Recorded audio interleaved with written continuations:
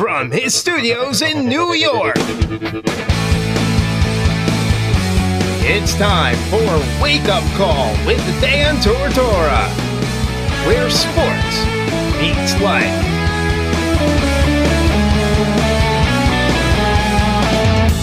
Here's your host, Dan Tortora. Welcome here to Wake Up Call with Dan Tortora on wakeupcalldt.com, your one-stop sports shop, and on mixlr.com/wakeupcalldt. You are watching us live on facebook.com/livenowdt, and of course, like I said, you're listening on mixlr.com/wakeupcalldt. Here with you Monday through Friday, 9 a.m. to 11 a.m. Eastern Time. We appreciate you tuning in, appreciate you being here. Plenty of show coming up today. For those of you that know our docket when it comes to our Thursday shows, you know that we start off the show with Papa Joe inside of Papa Joe's Picks, and that is every single Thursday from 9 a.m. to 10 a.m. Eastern Time, at least. Sometimes we go a little bit over, so Papa Joe will be with us today. You see in the Mon Paz Kettle Corn and Popcorn Factory proudly brings you What's Poppin' every single month, and Papa Joe's Picks is first. We're going to speak on Jalen Ramsey. He has a lot of thoughts on it. I do as well. Papa Joe, obviously, watching those Jaguars very closely, as do I.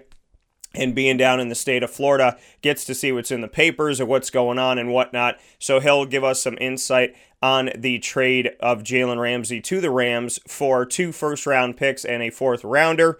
We'll also get into our picks of the week for college football week 8. And of course, we will speak on the Florida Gators. They had their first loss, the SEC, the current unbeaten teams, as well as the NFL. So plenty of pigskin talk with Papa Joe this morning inside a Wake Up Call with Dan Tortora. And in hour number 2, you'll hear from the coaches of the American Athletic Conference. I had the opportunity this week to speak with a plethora of coaches from the American, and you know that they are no strangers to the show. So this week in today's broadcast for week 8 of college football, you'll hear from Josh Heupel of UCF, Sonny Dykes of SMU, Randy Edsall of UConn, Mike Norvell of Memphis, Rod Carey of Temple. You'll also hear from Mike Houston of East Carolina, Philip Montgomery of Tulsa. Will all be on the show today, so very excited to be sharing those with you on the broadcast this morning, and very much appreciate everybody that's been tuning in and connecting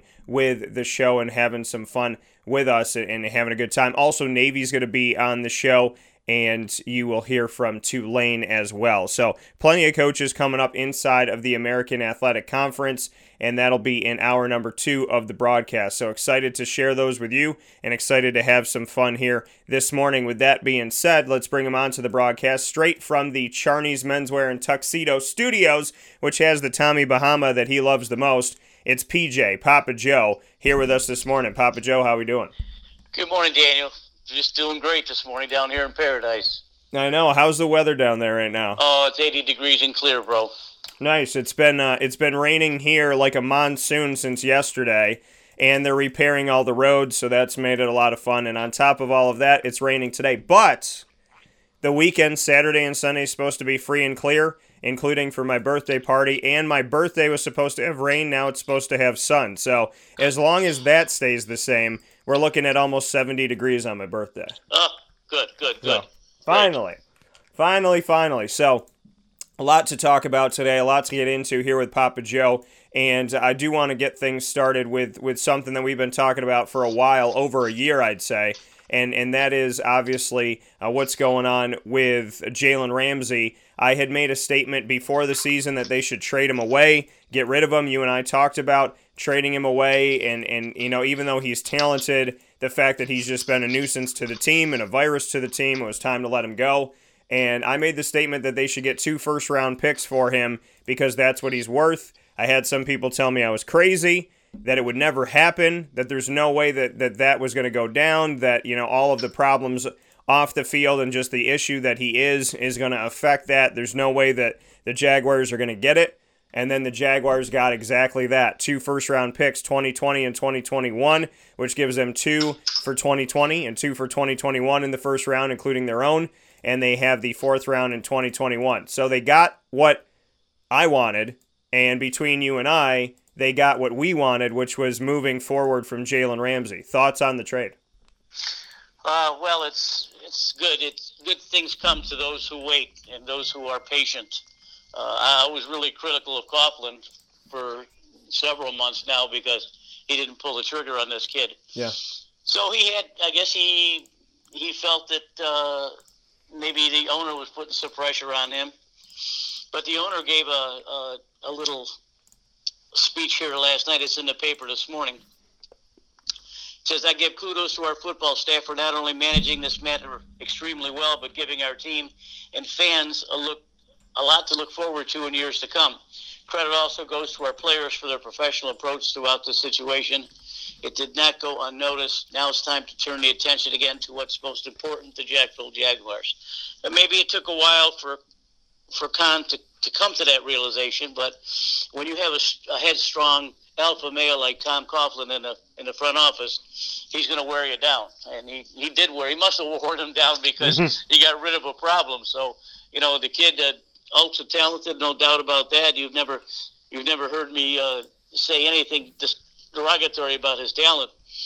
But Jalen Ramsey, he's a spoiled brat, is what he is. He was spoiled at Florida State, and the Jaguars drafted him here, and he spoiled him here. So, he's someone else's problem now. So maybe when he plays for the Rams, he'll finally put his mouth guard in his teeth instead of having it dangle all the time. Boy, they used to piss me off when that kid running around playing the corner with his tooth thing hanging out. I mean, he's just he's a problem that the Jaguars don't need, and now they don't have him. But what bothers me is I know Herndon's a good ball player, and he's probably going to be an adequate replacement, but it's the same thing with the Jags. They got to go through another rebuilding process. Yeah. With Foles being hurt and Minshew, acting like a rookie last weekend, which is okay. But I think we just have to be patient again this year. I think we would be very fortunate if we're 500, and then look forward again to next year with 4 first-round picks in 2 years, the next 2 years. So. I don't know if Coughlin's going to hang around. I don't know if Marone will be there. Who knows? But again, I think the team is in limbo again. It's a shame, but I don't see things getting any better over the course of the season. No, and the thing is, and I do want to make a note of this, the fact that Jalen Ramsey never put his mouth guard in his mouth is because if you don't want to stop talking, you can't have something prevent it. So he kept it out of his mouth so that he could keep yapping. So, on the field, he obviously, trash talked and it worked in the favor of the Jaguars sometimes and whatnot. But off the field, for the past few seasons, I've said over and over and over again how much of a problem he's been in the locker room, how much he's shown this. And obviously when I saw him look like he was cleaning out his locker a few weeks back, it must have been some credence to that, some truth to that, because obviously he's no longer there. And ever since that Thursday night game, when it looked like he was packing up his locker to some degree, he has not, he hasn't been out there. He had his back hurt, and then he had a baby, and then he was sick, and then his back hurt again, and then he had to go see a doctor about his back. This is just a situation, again, with a spoiled brat, like you said, a child, somebody who couldn't just, be clear about things. You don't talk about faking injuries and this and that, and it to me it's just kind of ridiculous. And obviously if he has a back injury that's been nagging him for weeks and he had to go see a specialist about it, then why is he in less than a week's time going to try and be ready to play for the Rams? So you're going to take that flight, go over there, get ready and play, but you've been injured for the last 2 weeks, but now all of a sudden you're miraculously healed now that you're traded. So we know that there were issues. We know that there were problems. But Tom Coughlin is somebody that Shad Khan said last season when they decided to keep Doug Marrone and Dave Caldwell and all that. Shad Khan said that Tom Coughlin, he really does respect his opinion. I'm paraphrasing, but he put out a big thing about it, about his respect for Tom's opinion, his appreciation for Tom, that he doesn't, that if he makes a decision, he always asks Tom his thoughts. So, the fact that Shad Khan owns this team, but he has Tom Coughlin as the executive VP, and he brings him in and has been clear and public about the fact that he doesn't really make a decision without running it by Tom first. Says a lot about, his respect for him, and it says a lot about the power that Tom Coughlin has right now.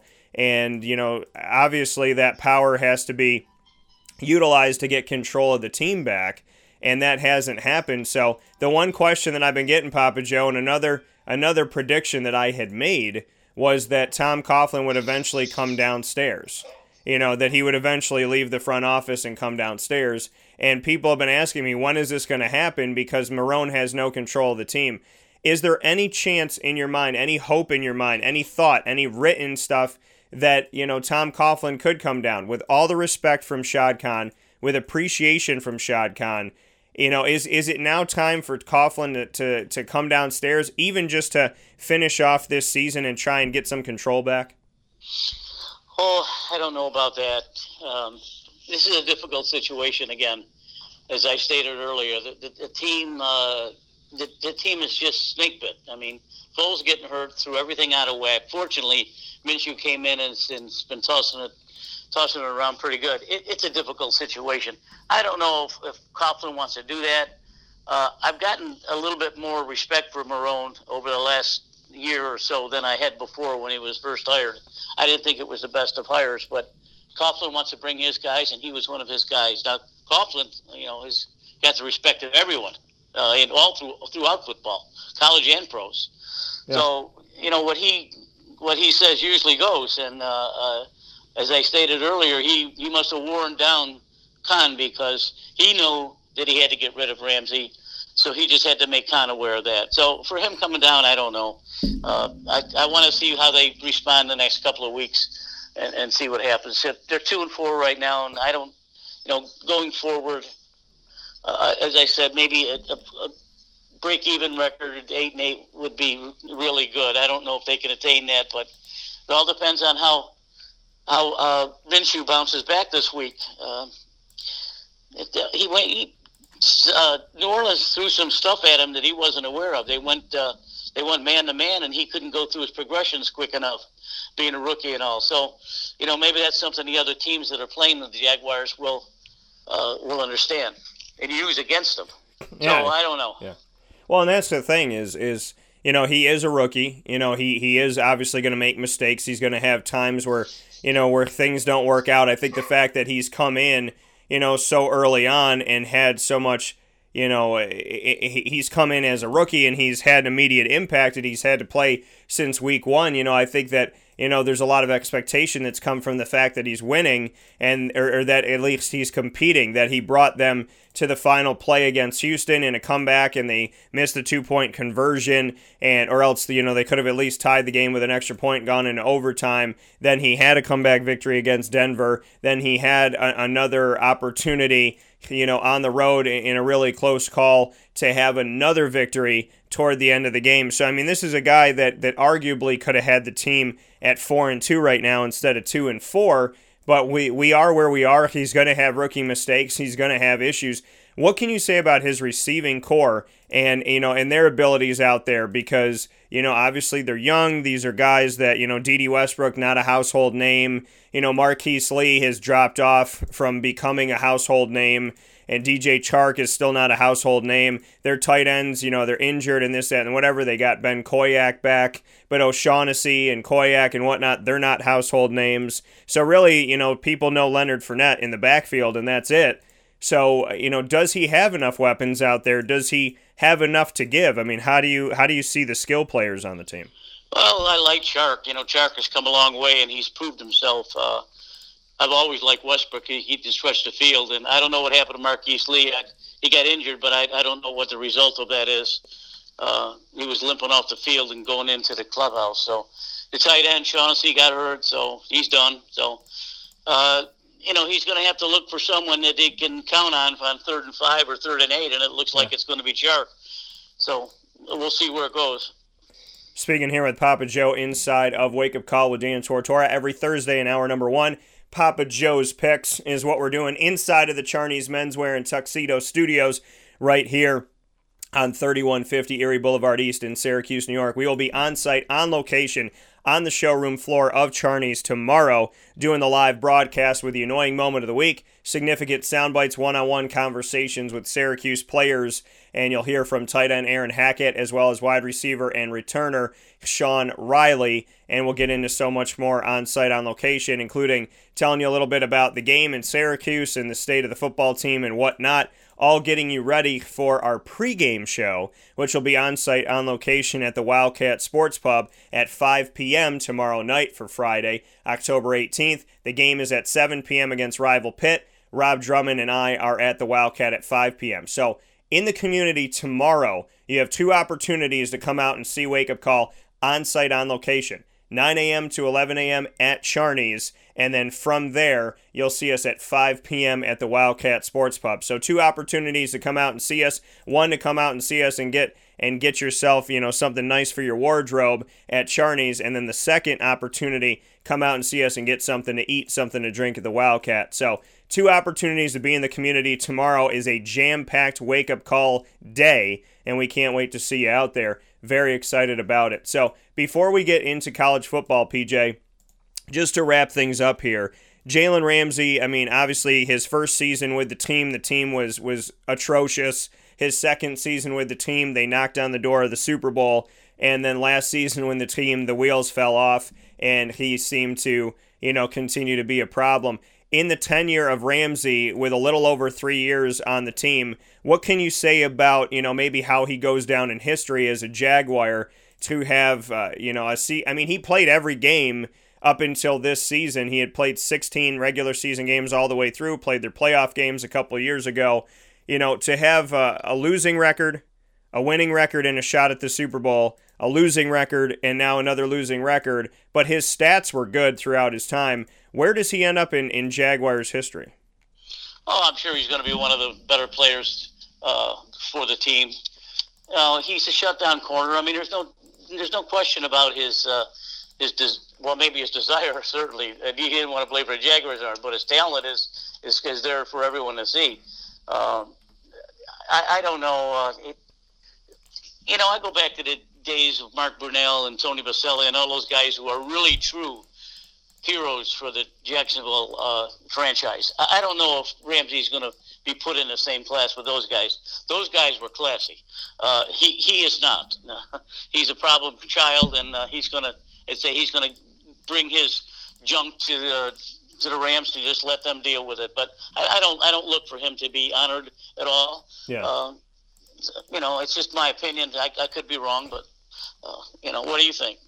I think, if he had spent more time here and left things maybe the right way, if he had spent like maybe 5 seasons or something like that, and they had more success, I think there's an opportunity. I think, in all honesty, instead of being in the Ring of Honor in Jacksonville, he's going to go down as one of those, coulda, woulda, shoulda, coulda type of players where, he had a ton of talent, he had a lot to offer, but he didn't want to be in Jacksonville, he didn't want to play there, and obviously, things weren't going his way, and he moped and he acted like a child. And as much as he played his heart out at times, and as much as he gave his all, and even when he was upset, he went into that Titans Thursday night game and really honestly, gave a lot of effort. And I was surprised in a positive way and really appreciated it, pleasantly surprised. But ultimately, I think that, he doesn't end up in the Jaguars' Ring of Honor because there is no honor in the way that he treated his team.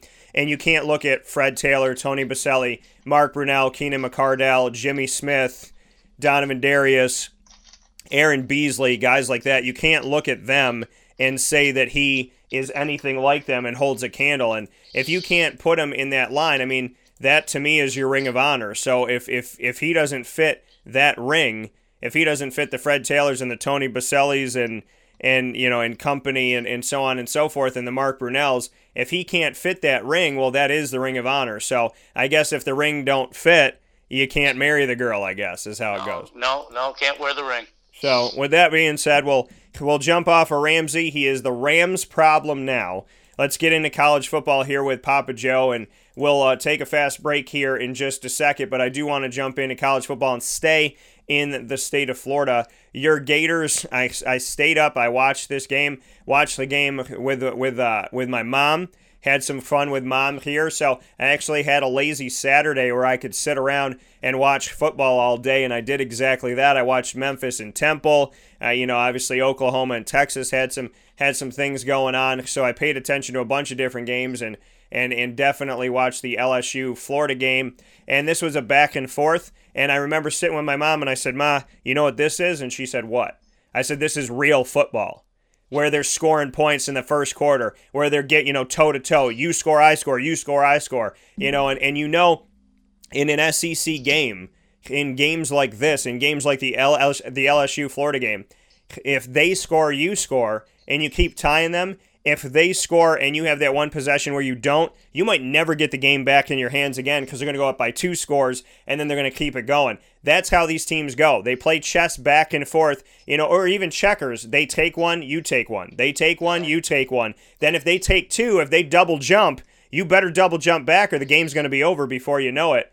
Just what you can say about the LSU Florida game and if these games truly are like that, in your opinion, where, they're so close that if you literally don't score on one possession, that one punting the ball away might change the game for the rest of the game for you. Well, that's what happened, too. Florida didn't keep up there in the second half. Yeah. I frankly was a little surprised that the scoring was going like it was. I didn't expect LSU to bend and not break as much. I didn't know if Florida could keep up with LSU. I didn't know much about LSU's defense, but Florida still has a very, very good defense, and Burrow just picked us apart. So it was tough to watch, but I realized that Dan Mullen has taken this team in a year and a half to great heights, and it's not going to stop there. But Florida's got an extremely difficult schedule left. Yeah, and it's not going to be easy. They go at South Carolina. They got to play Georgia. They got to go up to Missouri, who's whooped them the last 2 years. So, for them to wind up being 10-3 like they were last year, it may be stretching it. So, Florida's number 9 right now, but they may beat South Carolina. They gotta really get over the loss real quick and get together because South Carolina looked awesome. I watched the Georgia game. They just took it to Washington, took it to Georgia. So I'm looking for to be a good bounce back game for Florida. So we'll see. Yeah, the Florida Gators obviously going up against South Carolina on October 19th, this Saturday at noon Eastern time on ESPN. Got to ask you this, Papa Joe, about that game. The former head coach of the Gators, Will Muschamp, is now the head coach of South Carolina. Winning that game over Georgia in double overtime, does that save Will Muschamp's job in South Carolina? Probably pretty close, but a better way would be to beat Clemson at the end of the year. I don't know if he can do that, but I don't know if Will's going to hang around. Will has always sort of been a 500 coach, but he's a wonderful guy, and he brings great enthusiasm to the game. He recruits well. He's very well respected. He just doesn't win enough. They lost their freshman quarterback at Helsinki, who was really pitching the ball around. So I think if Florida wins big this weekend, and South Carolina ends up on a sour note at the end of the year, he probably won't be around. But they can play. I mean, you don't go at Georgia between the hedges and beat a team like Georgia without having some talent. So he knows what he's doing. He's just got to find a way to get to Florida now. Absolutely. And we know that he's obviously run the gamut here. And I should say Florida, not Will Muschamp. We know that Florida has had to go through a very difficult schedule. We said a couple weeks ago that they arguably had the toughest schedule of the SEC this season as far as the run of games. Now they've already played Auburn, they won that game. They've gone to LSU, they hung with them for a little bit, but they lost that one. The rest of this 4-game series was at South Carolina and then Georgia. We know that when we went into this, we thought South Carolina was, not going to do what they did against Georgia. So we know that they're dangerous and they're riding a high right now, and they're going to be at home for this game against the Gators. How do you think Florida has fared in this, and just what you can say about, how a couple weeks ago we were talking about how difficult their schedule was, arguably the most difficult of the SEC, with Auburn, at LSU, at South Carolina, and then Georgia at home. They got 2 down. They're 1-1. They got 2 more to go. So what can you say about how they've performed and where the rest of this difficult schedule is going to be for the Florida Gators as they get set to take on South Carolina and Georgia? Your listeners probably get tired of me telling them that the SEC is the best conference in football, and why it's so good to watch these teams play every week, because every week changes the dynamics of the conference. I mean, now Florida beat Auburn. Auburn's a one-loss team. LSU won. Florida's now a one-loss team. And as I stated at the beginning of the year, 2 of these teams are going to wind up in the top 4, and one of them is going to be with a 1 loss. So it's going to be difficult. You can't go through the league unscathed. I mean, it's very difficult, especially for a guy like Mullen, who really, really gets into his kids. I mean, he's very persuasive. He's got a good hands-on approach, and there's only so much you can tell these kids to say, listen, we got another big game, we got another big game, we got another big game. And eventually, they run out of gas. And I don't know what else to say about that, but Bill Muschamp can coach, period. And he's got a very formidable team. And this is a big hiccup for Florida right now, extremely big hiccup. One thing, though, I'm very impressed with is the way Trask is handled himself. He's done a great job. Frankly, I don't think we've dropped a beat from Felipe Franks. So, him coming in, doing a job, it's wonderful. It's great. It's got Florida, for Florida losing that one game and dropping only to number 9, the voters are telling the public, well, Florida's a damn good team, and we only dropped them a couple spots, even though they've lost a game. So, like Georgia almost went out of the top 10. So, there's a lot to be said about the scheduling. Perhaps maybe more cupcake should come into the play here, but that's not the way I want to see it. I mean, if you're going to win the SEC East, you've got to play the teams that you need to play and beat.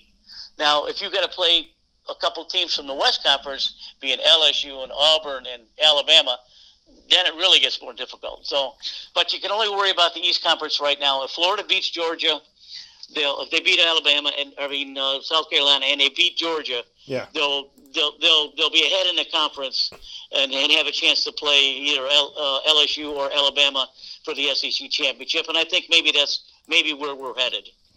Yeah, and this is a situation where, I mean, do you believe that Florida still they're 6-1, do they still have a shot if they go undefeated through here, and now that Georgia has dipped below them and Missouri is up there now? I mean, in your opinion, does Florida still have a shot at the college football playoff, as we know that they still have an opportunity to go to the SEC championship game? No, I think we're reaching on that one, Daniel. Okay. If they do beat Georgia, they'll both have one loss in the East Division, and probably Florida will win the division and have to play Alabama or LSU. I think both Alabama and LSU are probably going to make the top 4. Then you got the other teams like Clemson and Ohio State, Oklahoma, Wisconsin, Penn State for a little bit. It's more things are going to shake down as the season goes out, and probably the game of the year is going to be LSU and Alabama, and that's when you're really going to see what's happening. Absolutely, and the thing that's crazy about this is that LSU and Alabama are in the same division, playing as well as they are right now. So not only 2 teams from the SEC, but 2 teams from the SEC West could make the college football playoff. 2 teams from the same division inside of one of the conferences. No one is undefeated on the east side of the SEC anymore. Georgia 5-1, Florida 6-1. On the other side of it, Alabama 6-0, LSU 6-0, Auburn 5-1. So there were 5 unbeaten teams in the SEC, and within the last 2 weeks, there is now 2 remaining in the same division, Alabama and LSU, like you said, setting up for a great game coming up this season. Does Georgia still have a shot, in your opinion? I mean, is it really Alabama and LSU? Let's say Alabama and LSU, go all the way to the end undefeated, and then one of them takes a loss because the other one beats them. If we're looking at a one-loss this and they don't lose any other games and the other one stays undefeated, is it Alabama and LSU's spots to give up, so to speak, right now? Are they in the college football playoff? Is it their spots to give up? Or could Georgia, could they get in there? I mean, I know you said Florida will be tough, but is it really Alabama and LSU right now? Those are the teams that are going to make it outside of anything crazy happening. I mean, does Florida have a shot? Does Georgia have a shot? Can anybody in the East make this work? Yeah, I think so. Georgia, if they put up a good effort from here on out and beat Florida handily, then they'll play the winner of the West, whoever that is. So it's possible that Georgia could make the playoff with one loss. It would probably be more fair if they did it that way, because then the voters wouldn't have a chance to try to pick between Alabama and LSU. So yeah, Georgia definitely has a chance, and Georgia's manhandled Florida for a couple of years now at the world's largest cocktail party in Jacksonville. So that's be a hell of a game to watch too. There's so many good football games coming up, and we've already seen a bunch of good ones. And yeah, as I've stated earlier, a lot of them are in the SEC, and they keep playing each other and beating each other, and so you'll see. Look at the Georgia Notre Dame game. Boy, I didn't think Georgia could lose another game for the rest of the year after they handled Notre Dame, and Notre Dame's out of it. So yeah, yep, got some more good games going forward.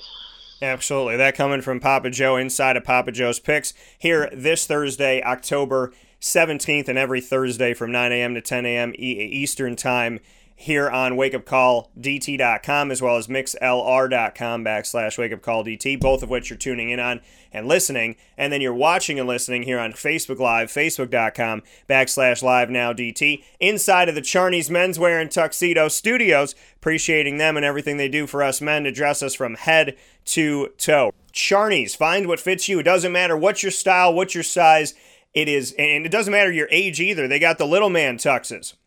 They got you set and ready to go. You got a first communion coming up, all the way to getting married and this, that, and the other. Charney sets you up, and they set you up right. Whether it's suspenders or a handkerchief or socks or belts or undergarments or, dress down shirts, dress up shirts, suits, tuxedos, sport coats, everything. Tommy Bahama, Bamboo K, Space Jam, Looney Tunes, graphic tees, Syracuse wear. It's all at Charney's. You can literally, if you're like me, and I think like Papa Joe here too, if you're like us, and you can walk into one store, get everything you need. You can get your suit, you can get your Tommy Bahama, you can get your Relax Fit stuff, some golf wear, get a belt, get some shoes, and go home in one place. That's how you do it. And Charney's allows that to happen every single day, by all the work that they do to work with the best companies out there that have tremendous products that make sure that time and time again you feel good, you look good, and you always come back. Charney's, over 60 years of serving our community, a local company with an amazing tie to Central and Upstate New York. Go and see them at 3150 Erie Boulevard East in downtown in Syracuse. I always want to say downtown because it's right by it. Charney's Menswear and Tuxedos in Syracuse, New York. 3150 Erie Boulevard East. Go out and see them. Let them know that Wake Up Call sent you, and much appreciation to them. So, want to thank really quick all of our Central New York partners: Carvel DeWitt, Home Team Pub, Canine Camp Dog Daycare, and Canine Campground Dog Boarding, Trapper's Pizza Pub, our newest partner, as well as Honda City of Liverpool, Mon Pa's Kettle Corn and Popcorn Factory, the Wildcat Sports Pub, Utica Pizza Company, and Press Room Pub, where we have trivia every Tuesday at 7:30 p.m. Amazing trivia this week. And then Dominic's, also amazing, tremendous time, had a ton of fun last night. Dominic's every Wednesday at 7 o'clock, 1370 Burnett Ave in Syracuse, New York. And of course, what fuels the show is our beautiful, wonderful Body Armor drinks that you can get at all of your local stores. Go and get your Body Armor, your favorite flavor today. It's a healthy drink that actually is healthy. And they tell you it's healthy and it's not. It's a healthy drink with a great flavor. They have so many different flavors. They keep on adding them.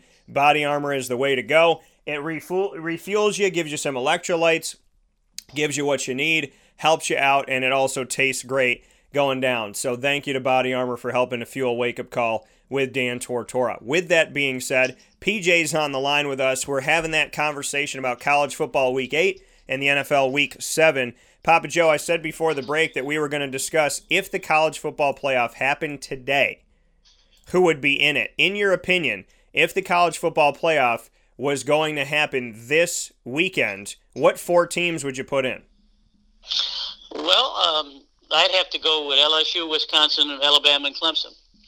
The Clemson, they may look like they're down a little bit, but as we talked about the Florida State game, they buried Florida State. I think Florida State had 100 yards after 3 quarters. And then they put in their 20th string, and then they finally scored off them. So, yeah. Bama and LSU are going to be there. I really like Wisconsin over Ohio State. My bros up in Milwaukee have been pumping me all year long about the Wisconsin Badgers. So, and boy, they looked the part. They got 4 shutouts. I think defensively wise, they can handle Ohio State easily. Ohio State's got another quarterback that transferred in, and I'd never liked Ohio State anywhere because of Urban Meyer, but that's no way. That's no reason not to like them this year. I just don't think they match up well with Wisconsin, and that game is going to be coming up in a couple weeks too. That'll be a heck of a game, and frankly, the winner of that game will probably be in the playoff. So I got LSU and Alabama. Now LSU could lose out to Georgia, or maybe both of those could lose out to Oklahoma. Oklahoma just doesn't have any defense. My goodness. I mean, if Joe Burrow were to play them, he'd probably score 100 points. So I don't know. Those are my 4 right there: LSU, Wisconsin, Alabama, and Clemson. All right, so those are Papa Joe's top 4. Papa Joe, once again, his top 4. If the college football playoff were to happen today, he has LSU, Wisconsin, Alabama, and Clemson into the college football playoff. Now, for me, on my side of things, I'm going to change it up a little bit. I think the easy ones for me are LSU and Alabama. I really, honestly, at this point, I want to see them in the college football playoff. Ed Ogeron, who has some ties back to Central New York and Syracuse's football team, would be great to see Coach O there. We know Syracuse is not going anywhere near the college football playoff, so, the fans could at least become LSU fans for the day. Just put an L in front of SU, and there you go. So, I mean, you got SU in the title. You got Ed Ogeron there. So why not connect yourself to that and cheer them on? LSU and Alabama, if it happened today, college football playoff, I'd put them in. Oklahoma does, obviously struggle defensively to get things done. Ohio State played their first-ranked team of the season, Michigan State, defeated them 34-10, and Michigan State barely in the top 25. I like Ohio State. I like what they're doing right now. As of right now, I would put them in over Wisconsin. I don't think the committee appreciates and respects Wisconsin. That has a play in my head because I want to be realistic. It's kind of like when I know that Jim Boeheim should play man-to-man, but I know he's not gonna, so I don't even address the conversation because I know it's not going to happen. That's how I feel about Wisconsin.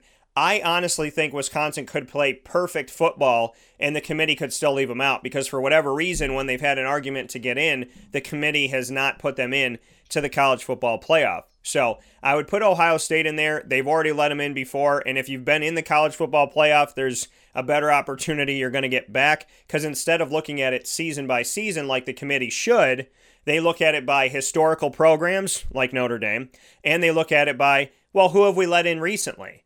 Now, Clemson, I don't think, has been playing that great. Florida State's an atrocious team. They barely beat North Carolina, not because North Carolina's not good. They barely beat North Carolina because North Carolina went for 2 at the end of the game and they missed it. This game could have went to overtime and North Carolina could have won it.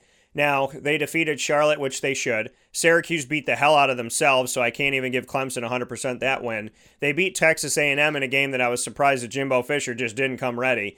And Georgia Tech, who's gotten better, the first week that they played Georgia Tech with new head coach Jeff Collins, who came from Temple, who I know pretty well, they obviously struggled there in that opening game, Georgia Tech did, so Clemson got to hit them at a time where they had a new head coach in game number 1, which is a tough one to win. So, Clemson hasn't wowed me by any stretch of the imagination, but it's hard to think that Dabo Swinney isn't going to be in this thing. So I'm going to say that, I'm going to say at this point, I'm going to put LSU, Alabama, Ohio State, and Clemson in if the college football playoff was to happen today. Now, Clemson, I want them to know, as much as I respect and appreciate everything that Dabo Swinney does. I love speaking with him. I love spending time with him. You know, when we have these opportunities to talk with them in open forums, it means the world to me. I hope that, you know, God will give me the opportunity to sit down with him one day and we can have kind of an uninterrupted conversation, and I believe that that will happen. So I look forward to that day. But Clemson right now has to show me something. And they have at Louisville, which I think is going to be a tougher game than people give them credit for, because Louisville's really picked it up with Scott Satterfield as the head coach in his first season coming from Appalachian State. And shout out to Appalachian State, losing their head coach and being undefeated, kind of doing something that, you know, UCF had done when they lost Frost and went to Heupel. So, you know, I think that Satterfield's doing a great job at Louisville. I think this is going to be a tough game for Clemson to win, and at least through part of it. And then they have BC, they have Wofford, at NC State, Wake, and at South Carolina. You know, their biggest test might be the last 2 weeks of the season at home against Wake and at South Carolina. So I don't know how much Clemson's going to be tested in this, and the ACC in and of itself is down. So, you know, it's one of those situations where you want to put Dabo in, but, you know, like I said, you can't put him in because he's been in the last few years. They have to wow you. And a big wow would be this weekend with Louisville in second place of the Atlantic Division behind Clemson. They're 2-1 in the conference, 4-2 overall. If Clemson can get this win and get it handily, you know, and go to 7-0 and drop Louisville to 2-2 in the conference, 4-3 overall, if they can make a statement and not just beat Louisville by 3 or by 1 or by 2, if Clemson goes to Louisville, defeats them in Kentucky by 2-3 touchdowns, now I'm starting to feel good about Clemson again. But if they don't, then I think, you know, this is still a question mark team for me that the committee has to consider not putting in. But for right now, PJ, I'm going to put Clemson in. Okay, well, your thought process is good. Louisville is a tough team to figure right now. They lost to Florida State, which I couldn't understand. And then, you know, Clemson just kills Florida State last week. So I think if Clemson shows up and plays tough defense, they win the game easily. Lawrence is he's gonna come around. Maybe he's in a sophomore slump or whatever you want to call it. But he's, you know, other teams are gearing for Dabo Swinney now. I mean, I think personally, after what he's accomplished in the last 3 years, he should be part of the conversation, whether he's really good or not. He's going to be undefeated by the end of the year, and he deserves to be in there. So, you know, we'll see where it goes. But if Trevor Lawrence can start airing it out the way I know he can, and Clemson plays tough D, and they beat Louisville by 2 or 3 touchdowns, like you stated, then I think it's a no-brainer. But there's a lot of trip-up games in college football this year, and Clemson's going to have a couple of them with Wake Forest and South Carolina. Yeah, absolutely.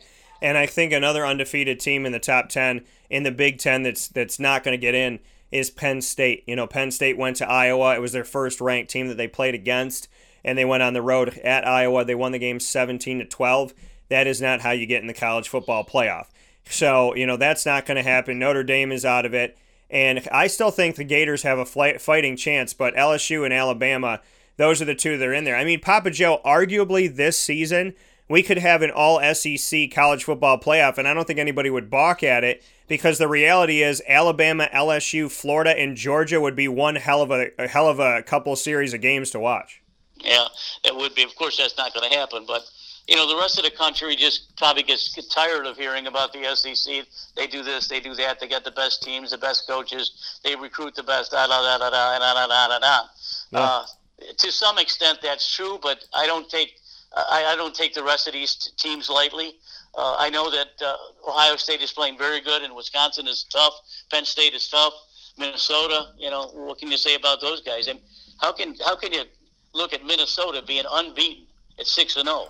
Yeah. I mean, I never thought Minnesota could even be in the same breath with the teams we just announced about. Appalachian State, look at that team. My goodness. You know, teams like that are just not going to be into play anymore, just like UCF last year. But this will be difficult in the next 2 or 3 weeks. We'll see what happens.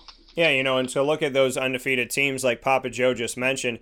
Here inside of Papa Joe's Picks on Wake Up Call with Dan Tortora. You're watching us on Facebook.com/LiveNowDT. You're listening on MixLR.com/Wake Up Call DT Mix LR stands for Mix Live Radio. You can also search Wake Up Call with Dan Tortora on the Mix LR app, or listen on the homepage of wakeupcalldt.com, where the feed is embedded as well. Undefeated teams that still exist: SMU in the American is 6-0. In the ACC, we mentioned Clemson is 6-0, representing them. In the Big 12, Baylor and Oklahoma are 6-0. In the Big 10, we have Ohio State and Penn State at 6-0 in the East. In the West, Wisconsin and Minnesota are 6-0. Outside of that, Conference USA has none. The Independents have none. The Mid-American has none that are undefeated. Mountain West still has Boise State at 6-0. The Pac-12 has none. Their best team is 5-1, the Oregon Ducks, and they also have 5-1 Arizona State and 5-1 Utah. And then the SEC has Alabama and LSU, like we mentioned, from the same division, and the Sun Belt Conference has Appalachian State at 5-0. Papa Joe, the team or the conference that has the most undefeated teams right now is a conference that's been underrated and underappreciated by the college football playoff. The Big Ten has four undefeated schools, and two in one division, two in the other. Just what you can say about the Big Ten this year, because right now, with the SEC eating each other, the Big Ten is the only conference with four representatives that are undefeated in college football. That's a good point. They won't be undefeated for long, that's for sure, because I'm sure that Penn State and Minnesota are going to lose. I still like the strength of schedule and the way that Wisconsin is playing. Perhaps maybe the committees don't look at the other conferences as much as they should, and I really think they should be a little bit more balanced. But if two SEC teams get in again this year, the pundits are going to be crying all over the place. So they're really going to have to be real careful about that. Besides, if you're a one-loss team, you're going to go to a bowl game, a good bowl game, play a good team, make a lot of money, and the kids will be happy. So, what's a big deal? It's just not going to be those teams are not going to be part of the equation. There's a good chance that a one-loss team in the Big Ten, either Ohio State or Wisconsin, could make the playoff also. Georgia may wind up with 2 losses. Florida may wind up with 3 losses. LSU and Alabama are just going to have either one's undefeated or one's going to have 1 loss. So there's a whole lot of scenarios going on here, and there's a lot of other teams to consider. It's just the ones you mentioned, even the ones in like Baylor, they're not going to hang in there. And that's the thing, we look at this and where things are at right now. Like you said, a lot of these teams are not going to make it anywhere. But what does it say about the Big Ten where they're sitting at right now? I mean, is this conference for real? I mean, this is a conference that barely gets one team into the college football playoff. Is it time for the college football playoff to start paying attention to that punch-down, drag-out conference with now halfway through the season having 4 teams that are undefeated?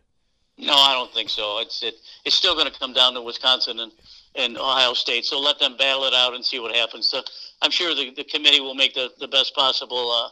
But you got to look at strength of schedule. I mean, just because there's 4 unbeaten teams doesn't mean that they play like 4 unbeaten teams. Ohio State and Wisconsin look like they belong. The other 2 don't. And how about this for college football? In Division 1A FBS, there are 29 teams. 29 teams that are either undefeated or have 1 loss. If you take the 1-loss teams and the undefeated teams and put them together, there are currently heading into Week 8 of college football 29 schools with 1 loss or less. That tells me that a lot of teams are playing a lot of cupcakes, and my Gators are included in that too.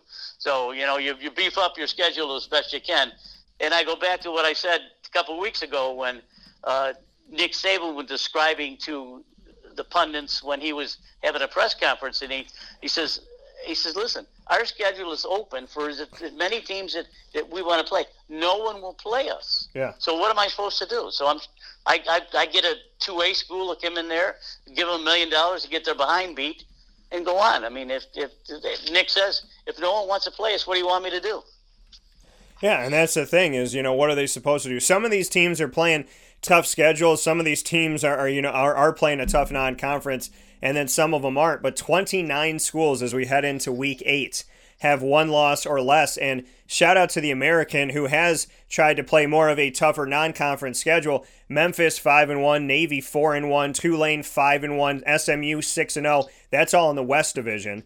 And then in the East, Cincinnati 5-1, Temple 5-1. How about this, Papa Joe? UCF is not at the top of the heap right now. In the American, they've been the bell cow. They've been the torchbearer. They're 4-2, trying to get right. They got East Carolina at home, and Mike Houston's 3-3 in his first season with East Carolina, trying to change that program for the better. What do you think about UCF down in the state of Florida at 4-2, which is very uncharacteristic? It's so funny how nobody wants to give them respect, but when they have 2 losses, everybody's like, well, they're not a good team this year.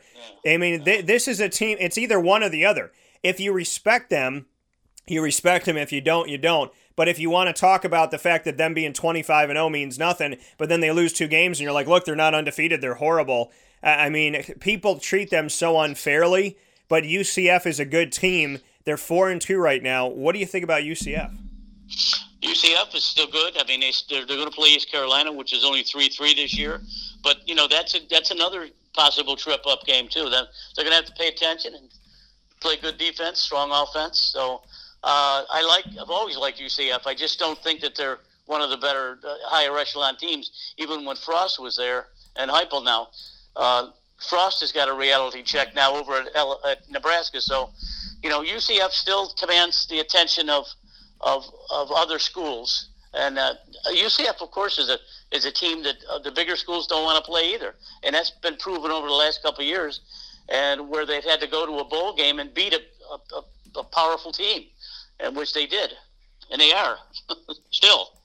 Yeah, this is a tough team to play. They are no slouch. It's just interesting how Cincinnati is boosting themselves, and Temple is. How about this, Papa Joe? To get to speak on this really quick, Temple had Jeff Collins for the last 2 years. Now they have Rod Carey. Before that, they had Matt Rule. Within that time of having a coach for 2 years and a coach for a couple of years, coach for a few seasons, coach for a few, Temple every few years is switching their head coach.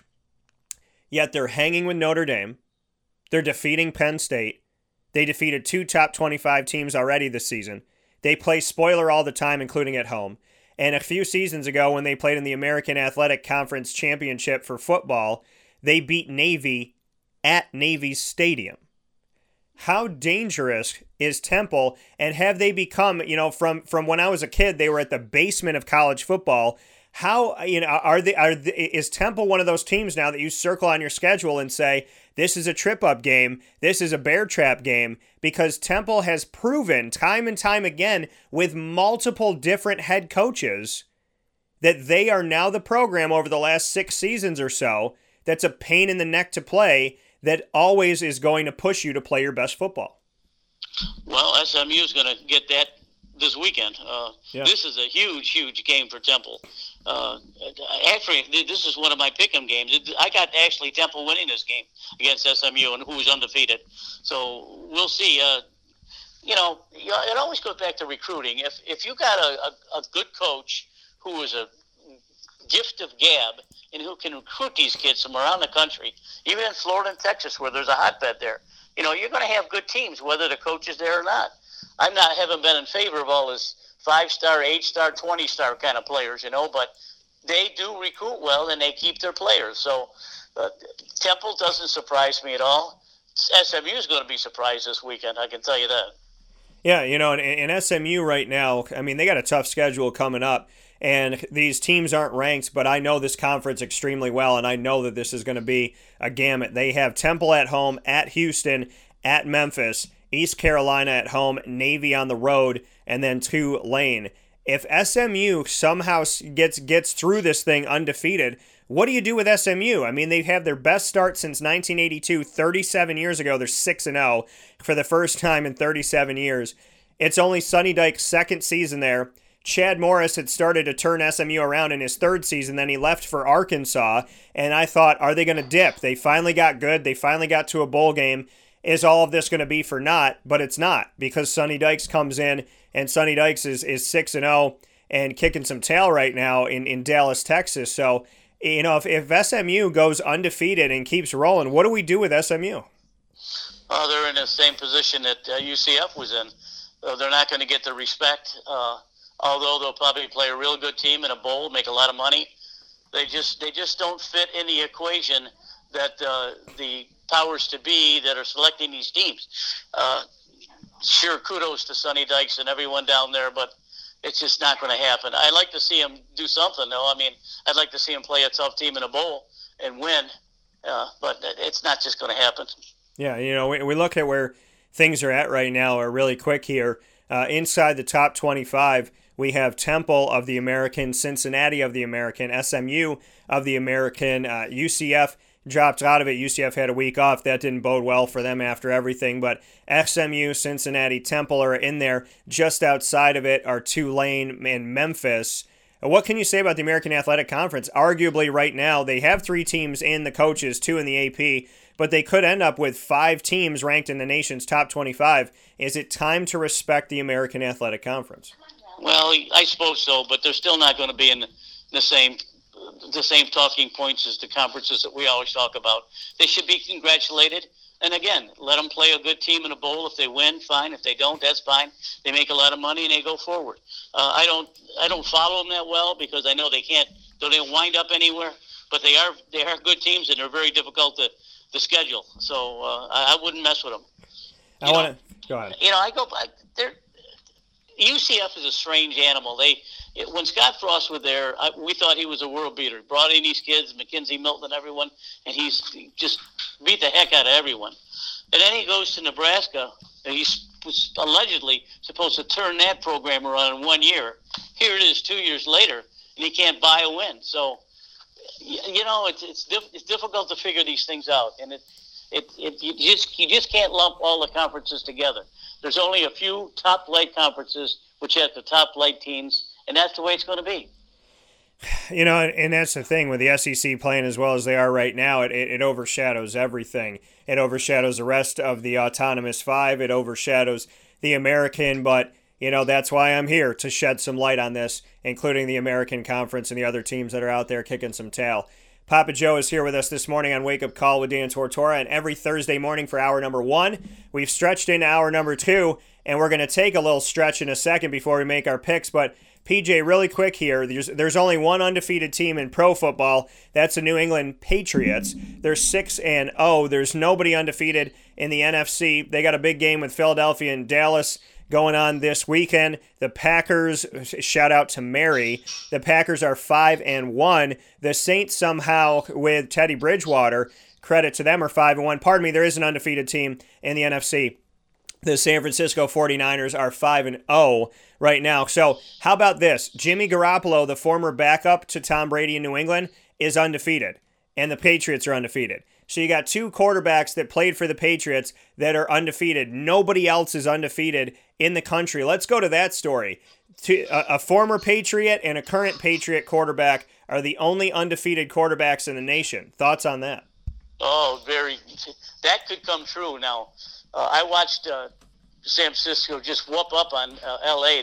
Their defense is unbelievable. And with Garoppolo learning what he did under the King, Mr. Brady, the possibility that these 2 teams could meet, it would be a great story. The teacher and the pupil. There's a lot of football to be played yet, though, and Garoppolo, he's the real deal. I mean, he's smart. He's handsome as could be. All the girls love him, right? And he just knows how to play football. And he whatever he learned sitting behind Brady and listening to Belichick is coming true now for San Francisco. And that's why John Lynch went and got him. Yeah, so we're looking at 2 undefeated teams left in pro football. And, outside of that, it looks like it's working with Lamar Jackson in Baltimore, as I had spoken about. The Bills are 4-1 right now. But how about this, Papa Joe? The Dolphins down in the state of Florida, are they truly, in your opinion, tanking for Tua? They're 0-5. They're disgustingly awful. That's preposterous to even think that. The guys in there this is his first year as Flores. This is his first year coach. There's no possible way that he could ever consider tanking. I don't agree with that at all. I mean, he's fighting for his life. He's fighting for a job. And frankly, if they don't win but 1 or 2 games, he's gone after 1 year. So, what difference does that make? So they bring another guy in? No. The tanking's way overrated, maybe in basketball, but not in football. I don't see it at all. Well, we see, where they're at right now. Miami has been trying to get back since Dan Marino, since Jason Taylor, since Zach Thomas. Do you think that Miami's ever going to find their way back to some type of a promised land where it's been over a decade since we've really seen Miami do anything of merit? I mean, you're down in the state of Florida. What do you think about the state of the Miami Dolphins? Pretty sad. I think they should have kept Tannehill. I don't know what possessed them to let the kid go or let him sign somewhere else. Now Tannehill's going to be starting for Tennessee, and he's a good quarterback. I don't understand what the problem is down there, but they don't have their ducks in a row, and if they can't, they're going to get buried by the likes of New England every year. So they have a lot of work to do, and if they don't give this young man another couple more years to do it, he's going to be left out in the cold. So Miami is. You're right. They've been terrible to watch, and it's unfortunate, but that's the way it goes. I mean, some teams got to lose big in order for some teams to win big. Absolutely. Jacksonville, really quick here to bring it full circle before we do our picks. Do the Jaguars have any hope this season? In the address that Tom Coughlin gave about the decision to move forward from Jalen Ramsey and trade him away, he made a statement that he believes that this team could still fight for a divisional title this year. I found it interesting that he did not say we're going to fight for a Super Bowl or that we're good enough to go to the playoffs. He just said we're going to fight for a divisional title, because I don't think that Tom is going to lie. I don't think he's going to mince words. So he was pretty clear. I think we can win this much, but we're not going to be a great team this year.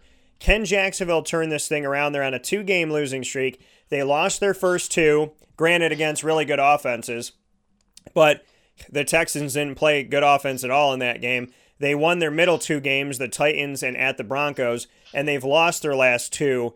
So now they have at the Bengals, who are atrociously awful and just a horrible team. They got the Jets at home, and the Jets aren't that good, even though they beat the Cowboys. The Jets still struggle, but Sam Darnold's getting better. I mean, what's your take on where this Jaguars team sits right now?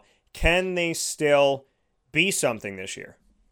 No, it's the same old story that we've been discussing for years. They give a little taste of something and then they fall apart, and they just can't seem to keep a consistent string going.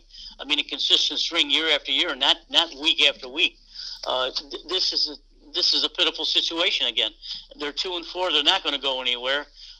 You gotta go along with Minshew for as long as they can carry him, and if Foles is ready to come back, and if Minshew isn't playing well, Foles is going to get his job back.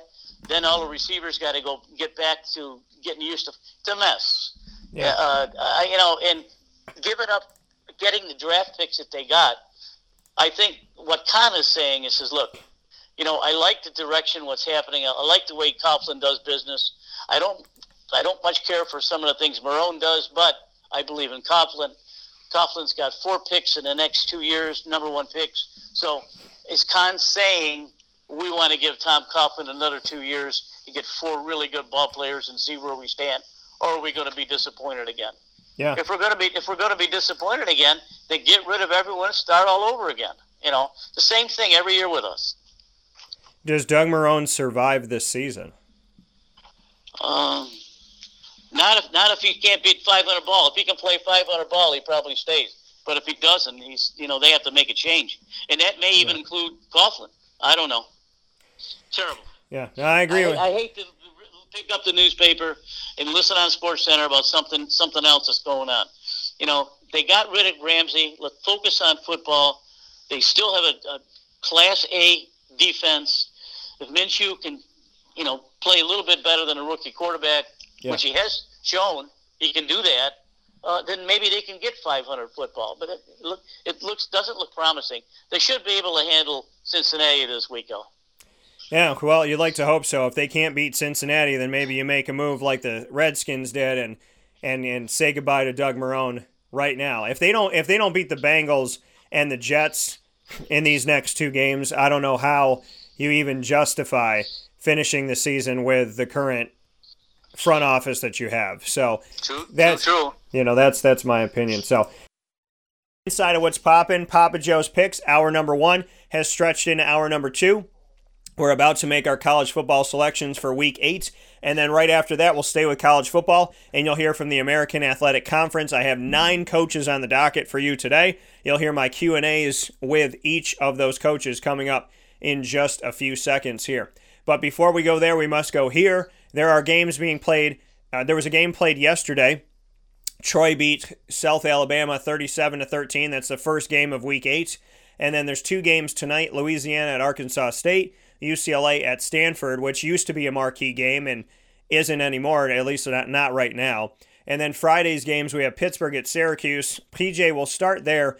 Pitt at Syracuse. I got my pregame show at the Wildcat in Camillus at 5. The game kicks off at 7 on ESPN. So I got my pregame show with Rob Drummond. I got the game itself. It's going to be an awesome Friday night. What are your thoughts on Pittsburgh at Syracuse? Syracuse can win this game. Babers has to sharpen up his defense a little bit, but this to me, when I was doing my consolidations here, this to me was a pick'em game. I don't think Pitt is that good, and Syracuse can play a little bit better. I like Syracuse in this game, not by very much, maybe a touchdown or less, but they should be able to pull it off at home. Yeah, I'm going to go with Syracuse as well. I'm going to believe that Syracuse can get this one done. I'm concerned that if Syracuse does not win this game, they will lose a good segment of the fan base. If they don't pull this off, they're going to be losing a lot here. The team is currently 3-3. They won the games they were supposed to, as I brought up before, against Liberty, Western Michigan, and Holy Cross. That's nothing to write home about. NC State gave them every opportunity to beat them in Raleigh, North Carolina, and Syracuse's offense couldn't get anything done. Clemson, they beat themselves in that game. Really, Maryland beat the hell out of Syracuse by 43, and outside of that, Syracuse beat themselves against Clemson, and they beat themselves against NC State. So now they have Pittsburgh and a chance to bounce back. They're going to run the gamut here because if they're a middle-of-the-road team, so is Pitt, so is FSU, which is right after that.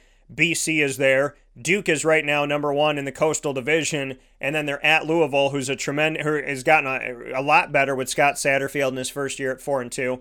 And then you got Wake Forest that was just in the top 25, that just fell out of the top 25, but are 5-1 overall, and probably will squeak back into the top 25 potentially by the time of play. So Syracuse does not have an easy schedule by any stretch of the imagination. Fans started off the season saying that they were going to have 10 wins, 11 wins, 8 wins. Now fans are saying 5 or 6. They already have 3, so fans are only expecting them to win half of the games that they have coming up. So Syracuse got to get on the better side of things. They're at home. Pittsburgh plays them close when it's 70-60 something. They play them close when it's 16-15. So I believe that this will be a close game at some point. But Syracuse's offense could wake up here. I would like to hope and see that the chip on the shoulder that the offense has been telling me that they can play with and that they have played with, that this is going to come out in this game. They're going to show something in this game and find some success here, because I am very concerned that if Syracuse does not find success in this matchup, and if they do not ultimately get the win over Pittsburgh, that their season is really going to take a hit. The fan base is not going to react the way that Syracuse is going to like. They have no choice but to win this game. This is a rival, and this is the start of the second half of your season. Syracuse is fighting for life. They could still be a bowl team, but they have to show that this offense can be consistently good and not occasionally great, which is what Dino Baber says. So we're both going to pick Syracuse. Clemson at Louisville, PJ. Any chance that Louisville shocks the world on ABC? No. I think Clemson will continue riding forward. They looked just awesome against Florida State, and Florida State has some really great athletes over there. And I don't know what's the matter with Willie over there, but he's not putting it together. But you can see the talent on the field, and Florida State is not as bad as people think they are, but Clemson handled them easily. This is a potential trip-up game, but I don't think so. I think that Dabo, he knows how to rise his team up, and he's not going to let them slack off. They should be able to. Defensive-wise, they're going to control the game, and offensive-wise, they're just going to take off. I look for actually this to be a plus 2 touchdown game.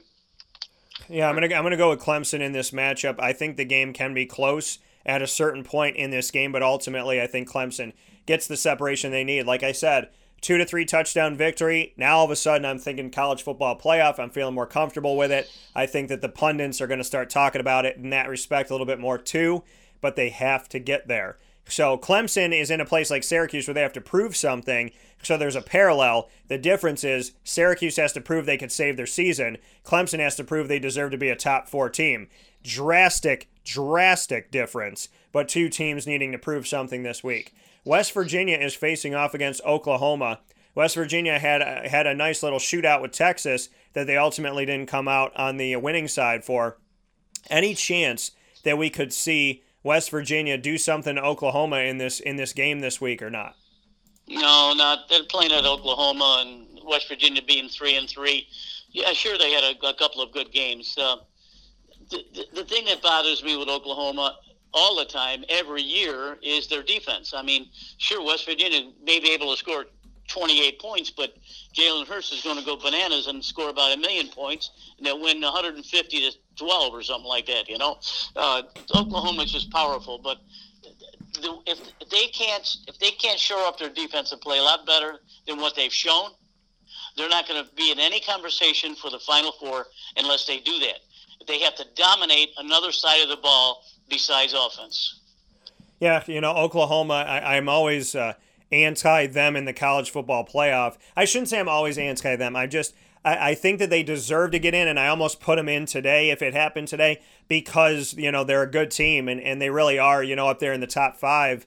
But at the same time, they play no defense. And if it's between them and Ohio State, them and Wisconsin, the Big Ten plays defense. And I want an offensive and defensive team in the college football playoff, and Oklahoma's only going to give me a team that can score 70 but are going to allow 63.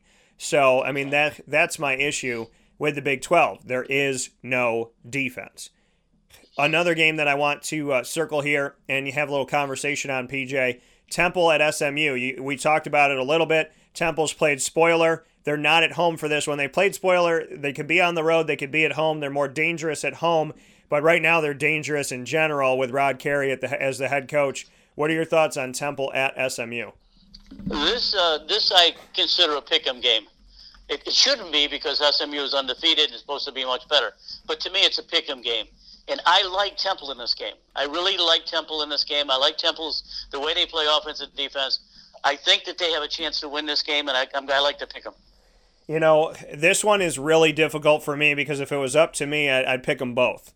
Because they're both dangerous teams right now. They both pose threats. I think that if they both can get into a really good bowl game, I would love to see how they could stack up against somebody else. I'd love to see them both, obviously have these are two teams that could be playing themselves. SMU can play themselves into a New Year's 6. Temple's close to getting into one of these things, getting a good bowl game, a late December one. So I'm excited for that. This is kind of like a little mini American Athletics Super Bowl going on right now. So I'm excited, and I'm going to pick Temple. I'm going to lean on Temple's side. I'm going to agree with you, PJ. But, I'm hoping SMU stays undefeated. At the same time, Temple only has one loss. Whoever wins this game, the American Athletic Conference is going to win. It's on ESPN2. It's at 3:30 p.m. Eastern Time. It's another game to showcase and circle. Memphis played Temple last week. It was a tremendous game. If anybody missed it, go back and watch it. I think this is going to be some fun. Tulsa and Philip Montgomery, they won a couple games. They won 3 games, and they won 2 games. This season, they already have 2 games. They've already won the 2, so they've already equaled out pretty much what they've done. Won 5 games in the last 2 years. Now they got 2. I think that they could be a bowl team this season. They lost to Navy in a big way, but they pushed SMU to triple overtime. They've hung in these games, and the score doesn't adequately show it. They have Memphis this week. What are your thoughts on this game? Tulsa facing off against Tulsa facing off at Cincinnati, and they have Cincinnati on the road in Ohio. That game will be this Saturday at 3:30 p.m. Eastern Time. Cincinnati is a top 25 team. They've been playing tremendously well. Tulsa's one of those teams, though, that their record doesn't show how good they are and the talent they have. Any chance Tulsa gets a victory finally in one of these games? No, I like Cincinnati. Ever since they beat, who they beat a little while ago that was really good. Temple. They beat Temple, didn't they? Yeah, they beat Temple. So if you can beat Temple, you can beat Tulsa. So they're playing at home. I like Cincinnati. Much the best here. Yeah, Cincinnati, they've gone through this season so far. They defeated UCLA, and they defeated UCF. That's the one you're thinking of. They defeated UCF this season. So they gave UCF one of their losses in this season and took it to them. So I'm going to pick Cincinnati in this game as well, but I really hope that Philip Montgomery, that they'll keep him there and that he can help to turn things around. He's done so much that hasn't translated into wins, and unfortunately, I know that that's how coaches are judged, but he really is a tremendous coach, and I think that he can obviously do some good things. Hopefully he will. Kentucky at Georgia. Any chance that Georgia has a hangover and loses this one? Well, Kentucky's got a very good ground attack. We saw that against Florida. Florida barely squeaked that one out. So, Kentucky, yes, this game could be a trip-up. But it's not a pick-em game. Georgia should dominate because they're at home and between the hedges. So Kentucky coming in there maybe looked good for a while, but Georgia should bounce back in a big way. What happens to Georgia if they lose to Kentucky and they have back-to-back losses in this season? Oh, my goodness. We'll never hear the end of it. The Georgia people will come to the world's largest cocktail party in Jacksonville looking for revenge against Florida and anyone else. So, oh boy, that would be catastrophic. But I don't see that happening. Trump is too good of a quarterback, and Georgia's a good team. Let's face it; they are one of the elite teams in the country, and they shouldn't trip up here. Well, guess what, PJ? I think we're going to have that conversation because I'm picking Kentucky to win the game. I am picking Kentucky. We've been snake eyes on everything. We both picked Syracuse over Pitt. Both picked Clemson over Louisville. Both Oklahoma over West Virginia. And then both picked Temple over SMU. We chose Cincinnati over Tulsa, but I'm going with Kentucky. PJ's going Georgia. The first one we differed on this week. Baylor is undefeated. They're at Oklahoma State. Any chance that Oklahoma State plays spoiler to Baylor's undefeated season under Matt Rule? Absolutely, yes. I like Oklahoma State in this game. I gotta pick them in this game. I think Baylor's a little bit overrated, but Oklahoma State's only 4-2. They play good against everyone. They play. This is another team or another game that could be a 49-42 kind of game because Oklahoma State's going to score. You know that. I like Oklahoma State. They're playing at home against a Baylor team that's just undefeated, but not quite as high as they should. As they think too much of themselves. Let me put it that way. Well, PJ's going with Oklahoma State. I'm going with Baylor in this game. Right. Going with Baylor to stay undefeated. Matt Rule, who I spent some time with, gonna pick him in this one. So we got two that we've gone against here in Papa Joe. Michigan at Penn State. And I'm this is not me wishing bad on anybody by any stretch of the imagination. I never would in any way, shape, or form ever. I just want to make this statement. I am surprised that Jim Harbaugh is still the head coach of Michigan. So, with that being said, Michigan is at Penn State. What do you think about this one? Boy, this is one of my pick'em games here. I've been going back and forth with this game for several days. You're right. Harbaugh has to start playing for his job sooner or later. They're not going to dump him in the middle of the season, but they can beat Penn State. Penn State, again, is sort of like a Baylor. They're undefeated, but they're not really in the higher echelon of the Big Ten, especially when you got Wisconsin and Ohio State in there. I like Michigan in this game. I just finally have to say it. I think that Harbaugh is going to rally here, and I think his team is going to win. But if he doesn't, certainly the end is coming near for Jumpin' Jimmy up there.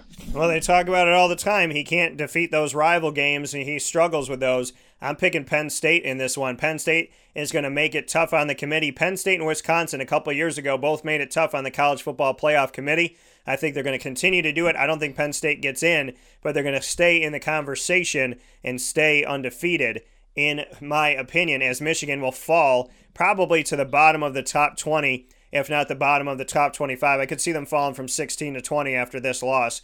And the last one I want to ask you about, Florida State's trying to have some life. Wake Forest is trying to bounce back from their first loss of the season against Louisville. Papa Joe, 62-59 they lose that game.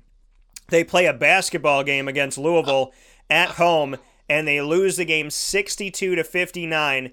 And it was insane. In the fourth quarter, Louisville scored 2 touchdowns and a field goal. Wake Forest scored 4 touchdowns in the fourth quarter and still lost the game by 3. So they had the better quarter, but they lost the game by 3. Thoughts on Wake Forest facing off against Florida State at home in Winston-Salem? This could be a Willie Taggart swan song too. Florida State has got to, they have to at least reach 6-6 to get a bowl game. If they don't, if they're 5-7, 5-7, Willie's gone. Even 6-6, he may be gone. But they're not going to win this week. Wake Forest is too strong. Wake Forest is really the only team that it's the new way of Clemson right now, and they're going to show how tough they are. I like Wake Forest in this game. PJ, you and I are going Wake on this one. Dave Clausen, shout out to you. So there's only 3 games we've disagreed on. You picked Georgia, I picked Kentucky. You picked Oklahoma State, I picked Baylor. You picked Michigan, I picked Penn State. So you can be sure that Papa Joe and I will have some texting back and forth coming up this weekend. As always, PJ, I appreciate you spending the first hour of every Thursday with us. And today, some bonus time. So we went into overtime in our game. We'll see if anybody else does this weekend. And I thank you as always. Okay, thank you, Dan, and have fun. All right, take care. Bye. That coming from Papa Joe one more time on Wake Up Call with Dan Tortora here on wakeupcalldt.com, your one-stop sports shop, and on mixlr.com/wakeupcalldt. Appreciate you being here. Appreciate you hanging out with us this morning and having some fun every Monday through Friday from 9 a.m. to 11 a.m.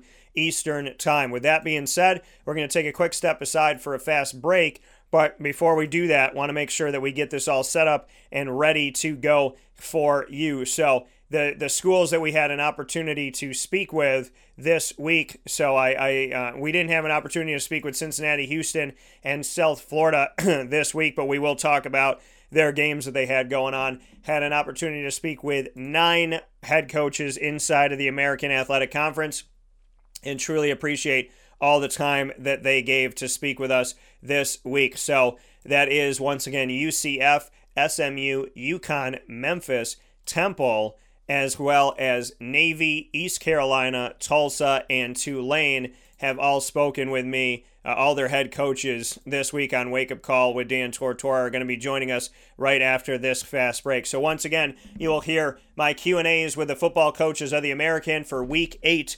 UCF's Josh Heupel, SMU's Sonny Dykes, UConn's Randy Edsall, Memphis's Mike Norvell, Temple's Rod Carey, East Carolina's Mike Houston, Navy's Ken Niumatalolo, Tulsa's Philip Montgomery, and Tulane's Willie Fritz will all be coming up after this fast break on Wake Up Call with Dan Tortora here on Thursday, October 17th. And we appreciate you, as always, tuning in to Wake Up Call with Dan Tortora.